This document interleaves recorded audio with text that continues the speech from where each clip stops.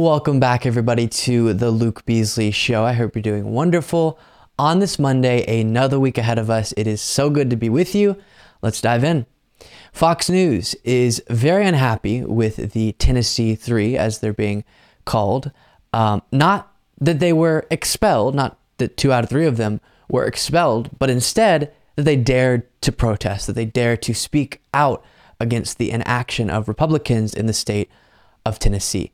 And that is what individuals I'm going to show you here on Fox News are unhappy with. I'm more concerned with the protesting against the inaction of Republicans on the issue of gun violence than the inaction of Republicans on the issue of gun violence. It's absurd. Before we dive into these clips, though, as a quick recap, in case you missed this, covered it at the end of last week, 3 Democratic lawmakers on the House floor in Tennessee protested, as I said, the fact that in the wake of the Nashville, Tennessee mass shooting, still Republicans refuse, as they continue to do, to act and implement common sense laws to address the unique to America problem that we have in comparison to other developed countries with gun violence. And this protest, nonviolent, it was definitely peaceful. They didn't vandalize, none of that. What was their big crime in the eyes of Republicans? Breaking the decorum, the House rules, right? They're supposed to be recognized to speak if they're going to speak, but they were disrupting for an extended period of time, which, sure, against the rules, they should be expelled for that. Absolutely not. And Republicans genuinely are more upset with, more able to act on getting rid of 2 out of 3 lawmakers who protest gun violence than the gun violence itself, apparently. And it's actually pretty enraging. So that's the summary. 2 out of 3 of those individuals now have been expelled. And in response to that, this is what we saw on Fox News, starting with Tommy Lauren saying, this, according to the Democratic definition, is an insurrection. When this was unfolding, I was there, and those in Nashville understand the reality of the situation. And by the left's definition, this was an insurrection. And this isn't the only one that's happened when this was unfolding. How? Do they think that any protesting now is seen as an insurrection? They do realize that January 6th was, because you know that's what she's referencing, a violent insurrection where people weren't supposed to be in the Capitol and they were breaking in, beating police officers, trying to reach politicians to do horrible things to them, and committing crime after crime, felony after felony within that process. How that's even relevant to this conversation, I don't know, other than being dishonest on their part. Next moment here. Decided that she was going to embrace the violence that we saw on the floor of the legislature. Shame on those politicians, by the way, all 3 of them. What gets me now with Harris and Biden as well in particular, he's going to host them at the White House? Are you kidding me? That's what, I mean, this politics should not be about violence, full stop, no matter what side of the aisle you are on. But for them to actually now glorify the anger and the ridiculousness that we have seen from the Tennessee State Legislature and what happened on the floor, it's just sad. It makes me very, very sad. This is what happens when you go on air with your talking points before actually looking into the story, before actually knowing if any of the things you've heard flying around social media are actually accurate. What is she talking about? The violence from the lawmakers? But what she's referencing is Vice President Kamala Harris visited Nashville, Tennessee to show her support for the Tennessee Three. And before we get to another moment from Fox News in just a second, here is a little bit from Kamala Harris's speech there. And your leadership in this movement is going to impact people that you may never meet, people who may never know your name. But because of your leadership, they will forever be benefited. So I say all that to say, we will not be defeated. We will not be deterred. We will not throw up our hands when it is time to roll up our sleeves. We will fight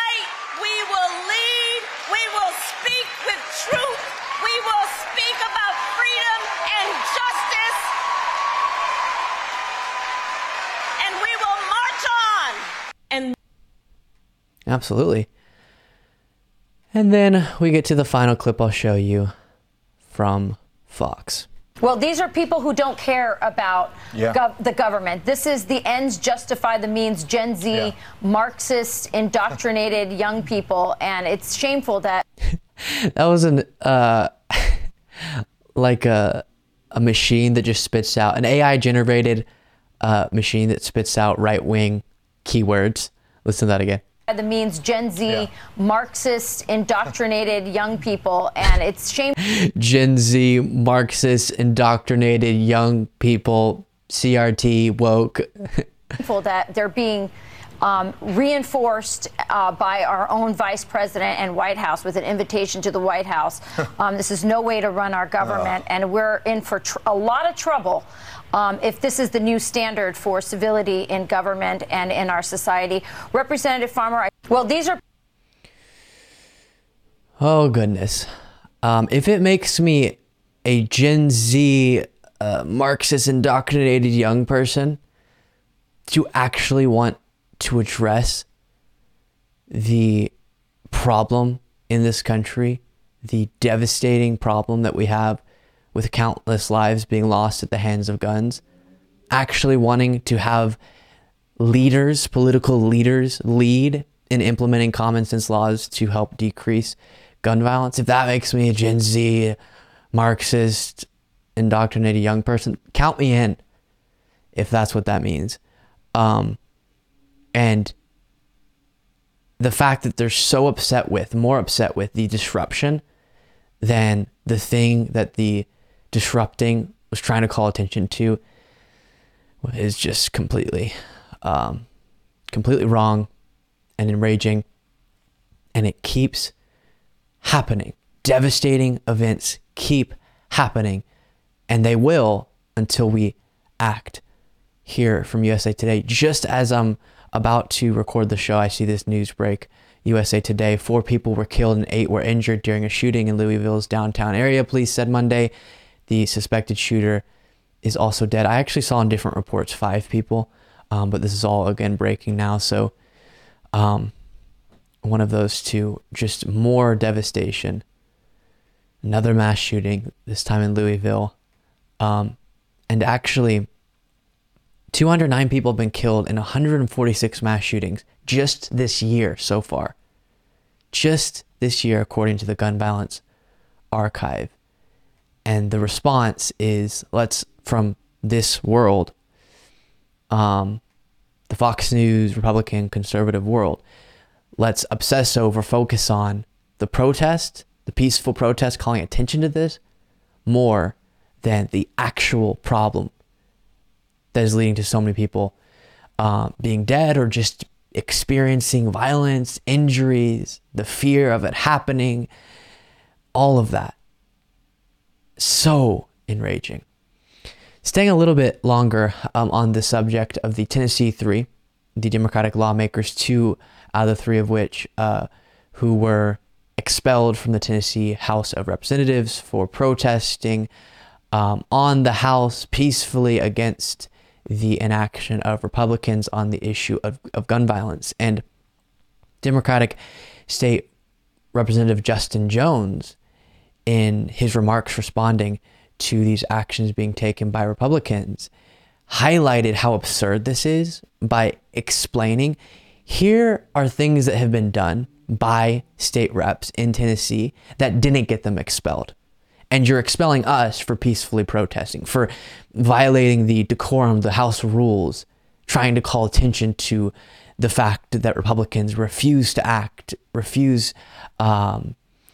to implement common sense laws to decrease gun violence, to address this issue. And Justin Jones very accurately and effectively highlights both the absurdity and the hypocrisy involved here, where they're okay with things far worse than what these 3 lawmakers did.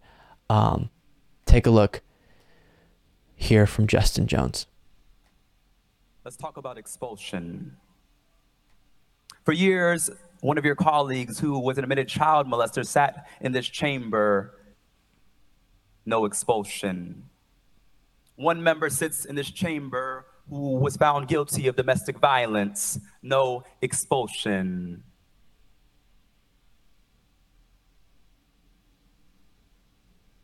We had a former speaker sit in this chamber who is now under federal investigation. No expulsion. We have a member still under federal investigation. No expulsion.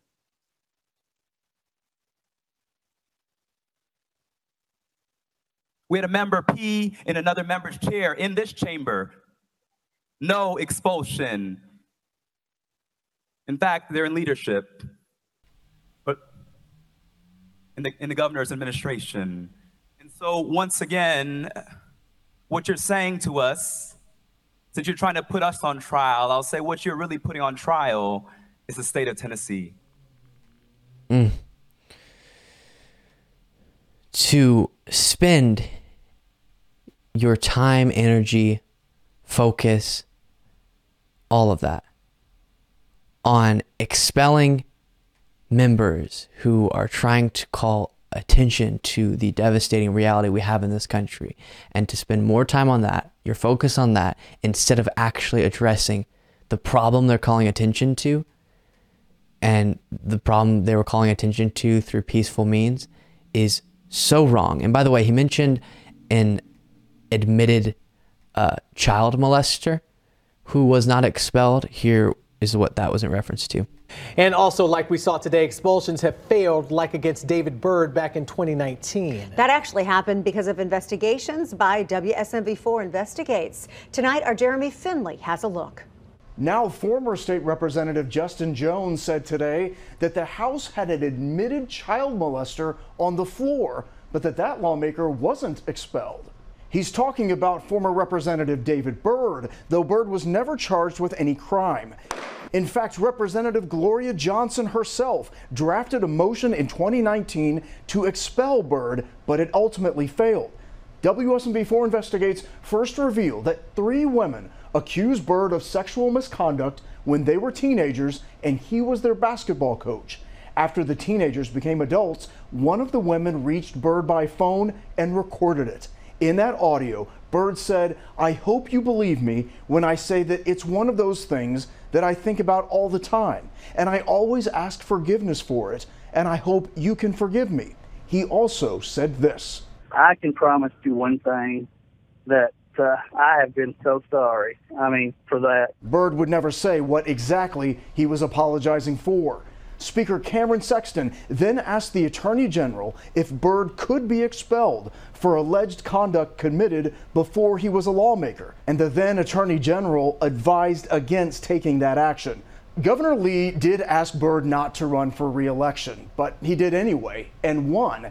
He ultimately left the legislature after getting extremely sick from COVID. So that guy could stay, but peaceful protesters could not.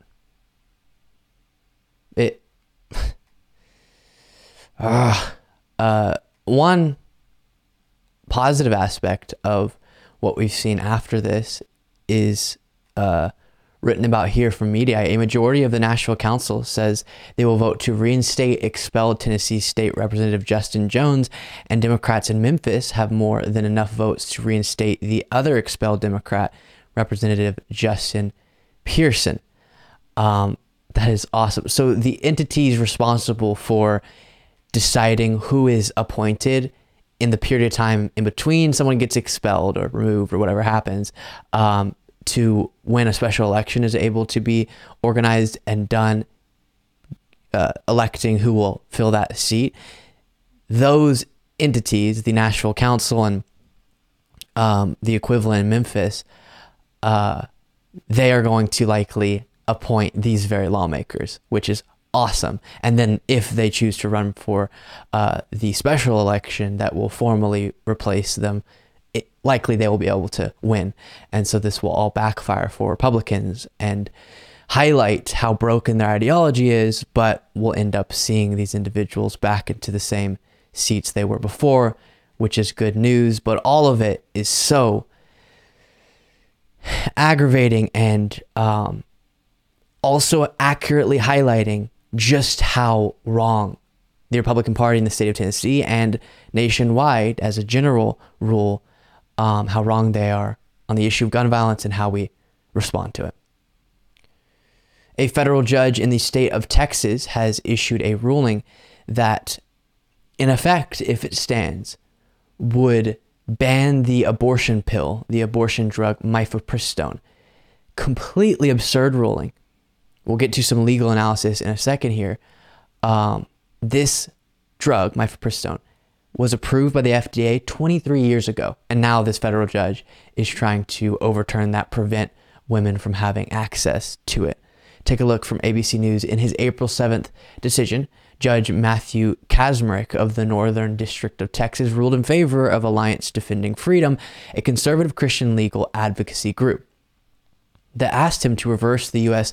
Food and Drug Administration's approval of mifepristone, an oral medication typically taken with misoprostol to end a pregnancy. The advocacy group's lawsuit said mifepristone is unsafe and that the FDA didn't study it closely enough before approving its use. The FDA and mainstream medical doctors insist this isn't true and that there have been no safety concerns during the 23 years the drug has been on the market. And then, as I referenced here, is a former U.S. attorney responding to this news on MSNBC. All that being said, right, when you have this ruling, is there any merit behind this Texas judge's ruling when you look at mifepristone, which has been on the market, as Dasha said, for more than 2 decades, taken by 5 million women across the country? Is there any merit to this decision by the judge? No. Most of the time when there's a legal decision, I'll say, well, you know, it's a close call or reasonable minds could disagree. No, absolutely not. The FDA is the government agency that is empowered to make decisions about whether drugs should be permitted on the market. For a judge 23 years later to go back and second guess and say they got it wrong and I am overruling their decision is legally wrong, and it's terrible public policy. Imagine you're a drug manufacturer. Once you get FDA approval, you should be able to invest in this drug and market this drug and everybody who wants to sell this drug. If a judge at any point down the road could reverse the decision of the FDA, it throws the whole pharmaceutical industry out of whack. It creates chaos for consumers. And if you look at the language, what the judge says here, what he says is what they failed to adequately test was the emotional trauma that is suffered by women who undergo medical abortions when they see their unborn child. You know, there's certainly no agreement as to that language is just so loaded. No agreement whether a fetus is a child under various religious traditions and other things. So I think this case ultimately, in a normal world, I would say this case will be reversed. But of course, we're in the Fifth Circuit, which is also quite conservative. And then we go to the Supreme Court, which gave us Dobbs. And so I don't have the confidence I would have had pre-Dobbs that this is just not going to stand at the appellate court level. So hopefully a higher court will reverse this ruling. But as she noted, especially after the Trump administration, the judicial system has slid to the right significantly. So it could stand. And because of, let's just be honest, the personal views on abortion of this one judge deciding he's going to reach into the job of the FDA and say, no, it's not safe. You guys were wrong. I'm going to make that decision. Because of that, we could see significant negative ramifications for so many millions of women. And again, I say hopefully it will be reversed. But this is, before we move on to the next aspect of this story, a chance to remind everyone, and hopefully my entire audience agrees with this, but I must remind you guys, this is yet another example of how important it is to mobilize not just your own, making sure your own vote is cast for the correct candidate, but also doing what we can within the context of our own lives to mobilize others to show up to the polls in as many elections as we can, because it has such significant outcomes. And I see, again, I hope anyone watching my show doesn't buy into this, but I see a sentiment from time to time on the left of kind of electoral politics doesn't work. And because of the absolutely true realization and recognition of the failings of the government generally, elected leaders generally on so many issues, and even the Democratic Party, their failures. Because of that, we should detach. That's just not the way we have to go forward. Yes, we have to continue to make sure and do what we can to get the best Democrats as the nominee. But even when the nominee in these different elections isn't the one we would have chosen, or we have a lot of issues with them, we have to still make sure we do the work and mobilize, because so much of the current reality of our judicial landscape was shaped by the fact that Trump won in 2016. This judge being appointed by Trump, and the justices, the Supreme Court justices, and so many federal judges, it matters and it has an impact. So as I said, let's keep trying to get better Democrats as the nominees.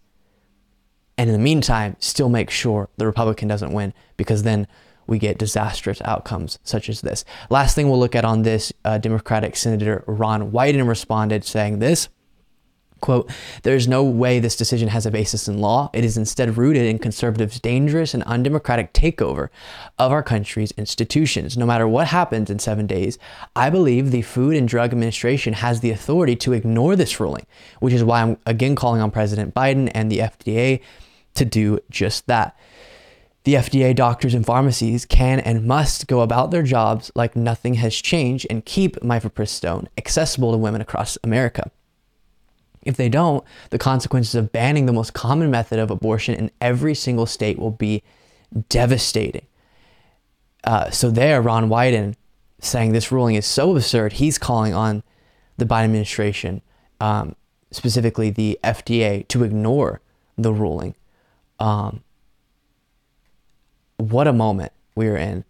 And this, as I said, again highlights the importance of taking serious as we possibly can, as seriously as we possibly can, the effect of these elections. Elections really do have consequences, as you guys know. Make sure you're following me on Instagram, Luke Beasley Official. Gavin Newsom got interviewed by Jen Psaki on MSNBC, and one of the moments caught my eye in relation to, they were talking about Ron DeSantis, and Gavin Newsom just kind of gets asked, if you are to put on your pundit hat and just analyze the situation, what do you think DeSantis's political chances are in a possible 2024 GOP presidential primary? What should he do? How would you advise him?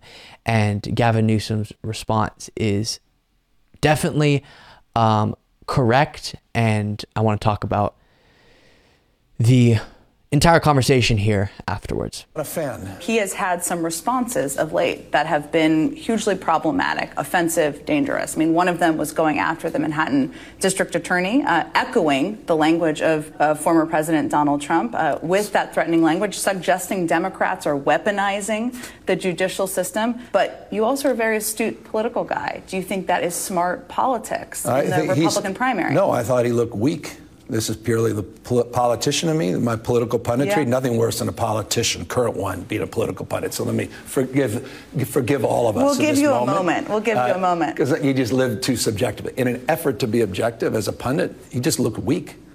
Weakness masquerading as strength. So if you're not advising Governor DeSantis, I know that, but what is his political path here? Should he be running away from criticizing Trump? Should he be speaking up for the rule of law? He's going to get rolled by Trump. Trump's just going to roll him.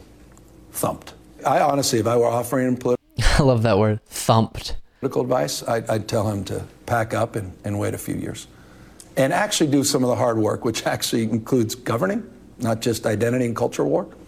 Actually go back and actually start to address some of the insurance issues, start to address some of the cost issues, and particularly cost of housing. These are very familiar. I'm very humbled by all of this. I understand the systemic trouble. I'm the first to acknowledge. I'm my own worst critic. I'd be working on some of those basic things. I'd expand Medicaid to the backs of folks out there that need preventative care. I'd be focusing on the acuity of the environment, Mother Nature. She bats last, bats 1,000. I know that from being in Little Rock and win down in Arkansas and Rolling Rock. I mean, this is a serious moment in American history, world history. I hope he would start to focus on some of those issues. That would be my advice. Come back as a more seasoned and capable leader with a little humility, which, by the way, he can use a little of. I don't know if he'll be finding that humility anytime soon. But increasingly, and all of this, we can't know 100% for sure. Of course, it's speculation, but that's literally my job in this situation. I really do think DeSantis is, as Gavin Newsom said, if he jumps into the race, going to get thumped by Trump. And from the beginning, even though DeSantis' polling for a while there was so strong compared to Trump in certain polls, and there's so much chatter about him on Fox News and all of that, it's just hard to imagine whenever Trump's in the race, you could take over the Trumpism movement, because that's what it is. People aren't moving away from, as I've said many times, Trumpism. Some are moving away from Trump specifically because of his baggage, because of whatever, his personality they're tired of, or a few other factors. Maybe they want a younger generation, you'll hear from some people. But still, while there's a part of the Republican Party that's against the entire Trumpism, that entire characteristic of this modern Republican Party, for the most part, the majority is on board with it. And they just want to see that in a different figure, possibly, some of them. But I don't think you're going to get enough of them to move over to someone while Trump's still in the race, especially now that there's a coalescing around Trump, this defense of him in regard to his indictment. And so, as Gavin Newsom outlined there, maybe DeSantis should actually, instead of constantly doing political stunts to make him more prominent within the Republican Party and the Republican base, the MAGA base, instead of doing those things, he could spend time actually trying to solve real issues. Instead of going after Disney for being pro-LGBTQ, he could actually address some of the issues that significantly impact his citizens, his constituents, and then see how things look in a few years. I mean, obviously, I hope he would never run for higher office. He would be a terrible president, but strategically, Gavin Newsom's exactly right, because when you go against Trump, while I wish someone could defeat him, absolutely, and hopefully when he probably becomes the nominee within the GOP, Biden, being the likely Democratic nominee, will defeat him, hopefully. But when you go against Trump, it's not what you sometimes see within the Democratic Party, which is, yeah, we disagree. Yeah, I think I would be a better candidate. But we all have respect for one another, or some of us have respect for one another. And later on, you see Biden and Kamala Harris able to be on the same ticket together and stuff like that. Trump doesn't work like that. Trump makes you his full and complete enemy, as we've all observed. He's already doing that with DeSantis. So for DeSantis to jump in the race now, again, it's not like the Democratic primary or the Republican primary of the past, where it can be a nice way to become more prominent, to get your name out there, to have your policy positions heard more, and then you capitalize off that more in a future race. That's not the case within the Trump Republican primary, because you will become the enemy of a large portion of the Republican base. And likely your political future later will be destroyed because of that very reality, unless somehow the very identity of the GOP, the Republican base, changes within the next few years, which I don't see happening. Maybe Trump becomes politically irrelevant for whatever reason, legal troubles or others. But Trumpism, the unique way in which so much of the Republican base is just detached from reality on so many issues, and the type of politics they like to see, that's not going away for quite a while.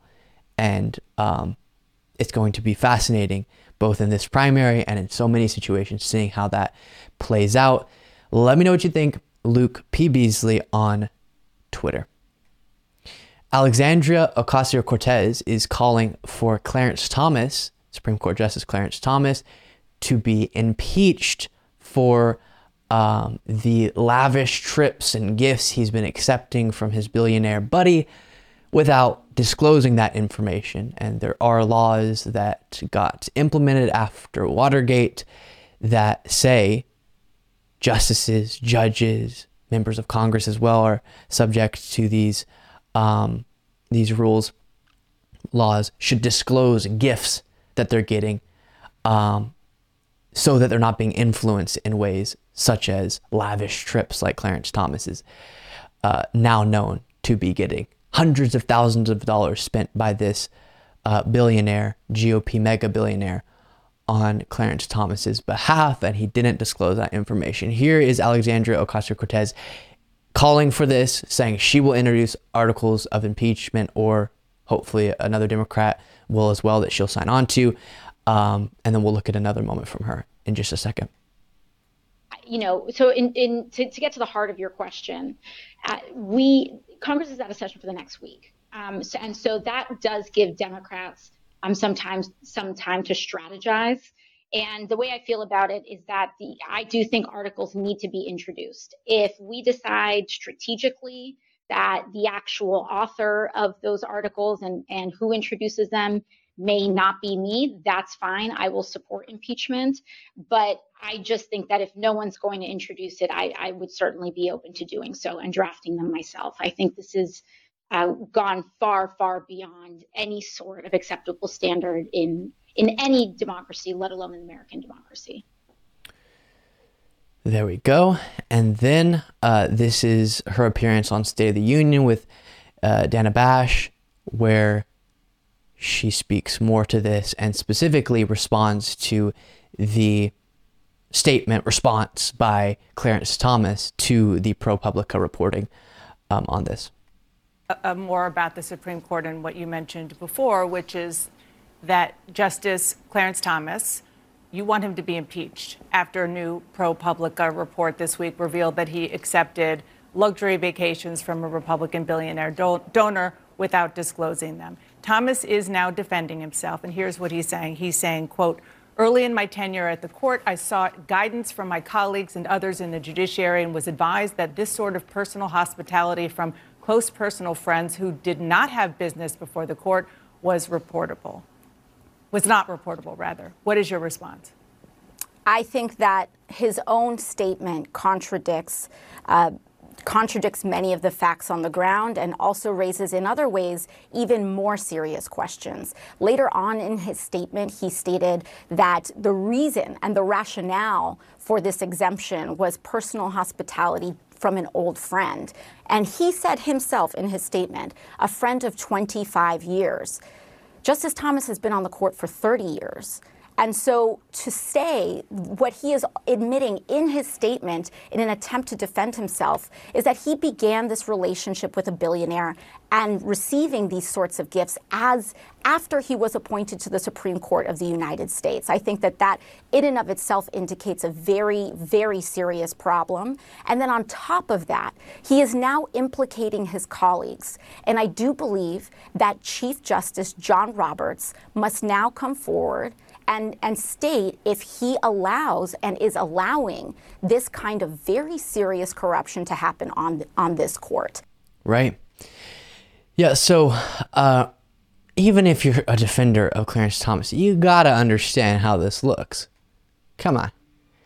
He has this position of power that directly impacts so many different areas of life, different industries, different interests. And then he has this friend who is involved in a lot of those very interests and surrounds him with other people who have very particular interests in regard to business and the rulings of the Supreme Court. And then he's showering you with all of this money worth of gifts and trips, and you're not disclosing that. Of course, that's going to decrease the perceived legitimacy of the Supreme Court and you in particular as a Supreme Court justice. And that could absolutely blur your vision when making some of these decisions or mess with your ability to be impartial. And Clarence Thomas knew how it looked clearly because he wasn't disclosing those things. which could have been a violation of the law. Lastly, this just kind of came out in regard to this, sort of, it's just strange. The mega donor billionaire, mega GOP donor billionaire, Harlan Crow, apparently has a bunch of Nazi historical artifacts, I guess. Take a look at this. When Republican mega donor Harlan Crow isn't lavishing Justice Clarence Thomas with free trips on his private plane and yacht, he lives a quiet life in Dallas among his historical collections. These collections include Hitler artifacts, 2 of his paintings of European cityscapes, and a signed copy of Mein Kampf, and assorted Nazi memorabilia, plus a garden full of statues of the 20th century's worst despots. Quote, "I can't get over the collection of Nazi memorabilia," says one person who attended an event at Crow's home a few years ago and asked to remain anonymous. It would have been helpful to have someone explain the significance of all the items. Without that context, you sort of just gasp when you walk into the room. Yeah. And apparently he says he keeps these mementos because he hates communism and fascism,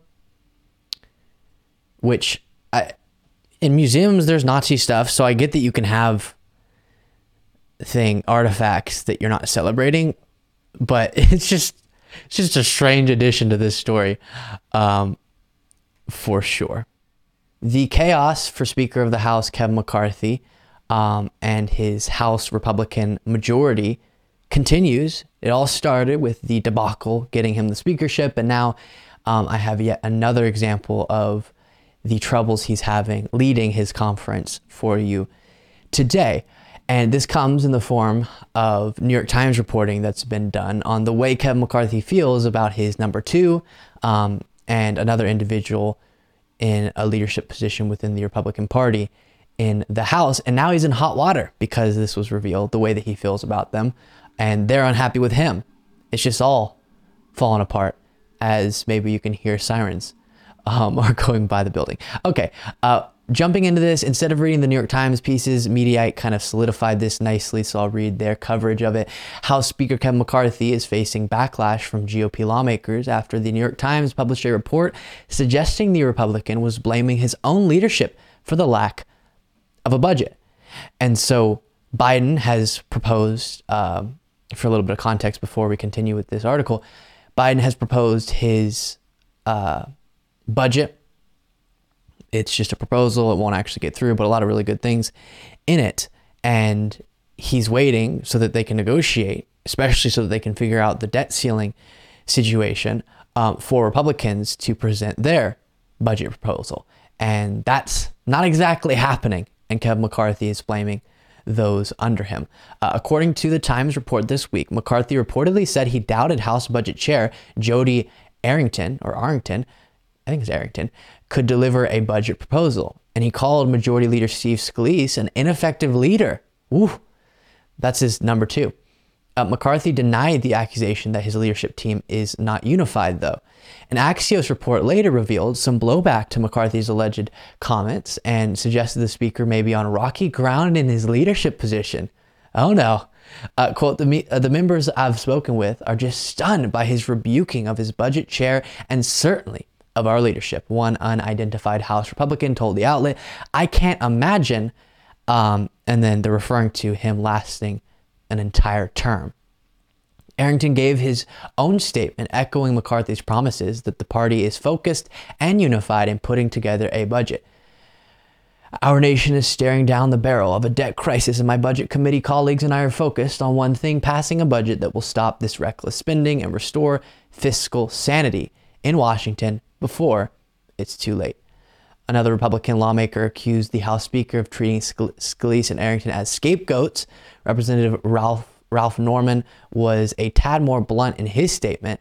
The agreements made by Speaker McCarthy, among other things, is to begin the 10-year balanced budget now, and with his initiatives and directives, it's his responsibility to get the 218 votes to ensure our nation's financial security, just as he did in securing the 218 votes for Speaker.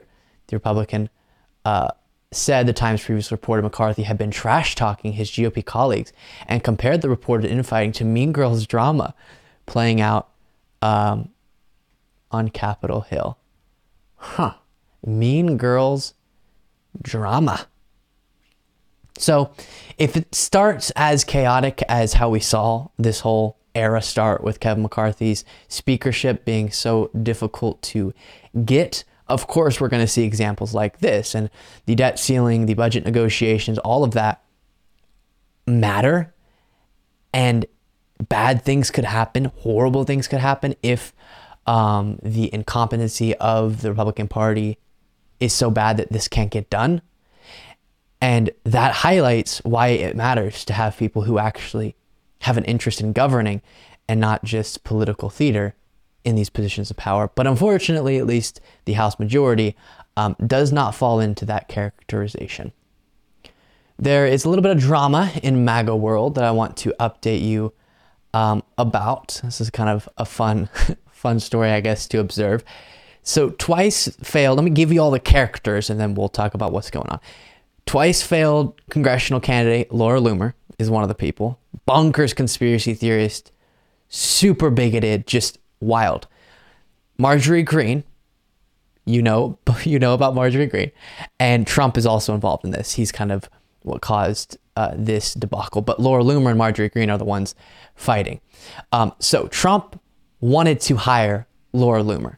And just before we talk about how Marjorie Greene plays into this, take a look at this from the New York Times. Former President Donald J. Trump recently told aides to hire Laura Loomer, a far-right and anti-Muslim activist with a history of expressing bigoted views, for a campaign role, according to 4 people familiar with the plant. It looks like the Trump team has backed off of this because of the blowback. But just to give you a sense, if you're not familiar with Laura Loomer, she, of course, is an election denier and all of that.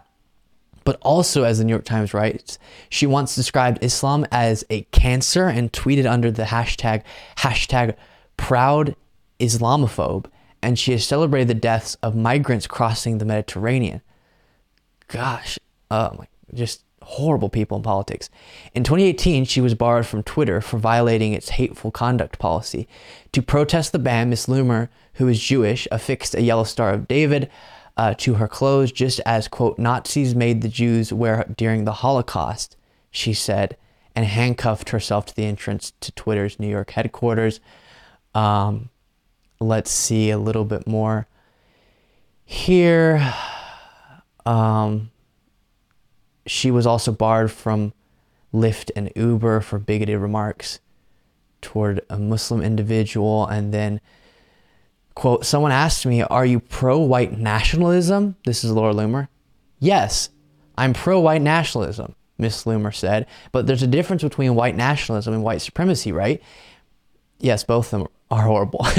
And a lot of liberals and left-wing globalist Marxist Jews don't understand that, she added. So this country really was built as the white Judeo-Christian ethno-state, essentially. Over time, immigration and all these calls for diversity, it's starting to destroy this country. Okay, so that's who the Trump campaign was considering hiring. Pro-ethno-state person, pro-white nationalism, anti so many things, very bigoted, in particular against Muslim people. And then we get to how Marjorie Greene plays into this. So she is against Laura Loomer being hired, not for the reasons that I just outlined, unfortunately, but instead because they've been beefing for quite a while now in regard to the Kevin McCarthy. They used to be supportive of one another, but now because the Kevin McCarthy speakership battle, Marjorie Greene supported him, Laura Loomer was against him, and then it got super personal over that and maybe some other things. And so Marjorie Greene wrote on Twitter saying, Laura Loomer is mentally unstable and a documented liar. She cannot be trusted. She spent months lying about me and attacking me just because I supported Kevin McCarthy for speaker. And after I had refused to endorse her last election cycle, she loves the alleged FBI informant and weirdo Nick Fuentes. Okay, you went to his event and were supportive of him too until a certain period of time. She tried to get hired on the Ye campaign after the infamous Mar-a-Lago dinner, but Kanye West refused to hire her, so now she's running to Trump. Never hire or do business with a liar. Liars are toxic and poisonous to everything they touch. I'll make sure he knows. And then she links this article. And Laura Loomer responded to that saying, oh gosh, here we go. I'm going to try to do this fast. Representative Marjorie Taylor Greene, the only liar is you. You hired the foreign national who set up the dinner at Mar-a-Lago, and you spoke at the AFPAC where you were more than happy to embrace Fuentes. Yeah, he asked me to work on his campaign, and I said no because I told him I endorse Donald Trump, but I support his right to free speech. You are a liar. You have a British foreign national who openly attacks President Trump every day, working for you and living in Rome, Georgia. I have the receipts. I have screenshots of you telling me you want me in Congress and that you were going to endorse me. You only changed your mind once you made deals with McCarthy. You're a disloyal liar, and you're working with someone who said he, quote, wanted to make Trump miserable by setting him up at Mar-a-Lago. Here you are on video in case I need to refresh your memory. And this is Marjorie Greene. I'll skip to the end, being supportive of Laura Loomer in the past. I need really great, strong, bold, America First candidates to run. I need to get them elected, and I'm going to be working very hard supporting Laura and supporting other America First candidates. Okay, supporting Laura, and there was more, but you get the point. So these stories are fun because everyone we're talking about is just horrible. So watching them attack one another is perfectly fine with me. And, you know, Marjorie Greene calling Laura Loomer a liar, true. Laura Loomer calling Marjorie Greene a liar, true. They're all just lying back and forth. Some accurate about what they're saying about what the other person did in certain situations, but generally just very dishonest. People who, let's just be real, they're not against each other because of how radical and dishonest and all of that either person is. They're beefing like this because of like specific ego, personal stuff that took place. And then Alexander, who's a MAGA guy, said MTG says one thing but does another. I can confirm that her attendance at AFPAC was not organic. It was planned, which the press has suspected but never had a source. I can confirm on the record now. She was courting Nick's support. They made him edit part of his speech. And they're referencing, you can see the photo there. If she's going to act like she's so reasonable because she's against Fuentes when she did that, appeared at a white nationalist conference, and was very supportive of him at that point in time, but then realized how bad it looked, I guess, and backed off. But bonkers stuff and fun to watch. Thank you all so much for watching and listening to today's show. I will see you tomorrow.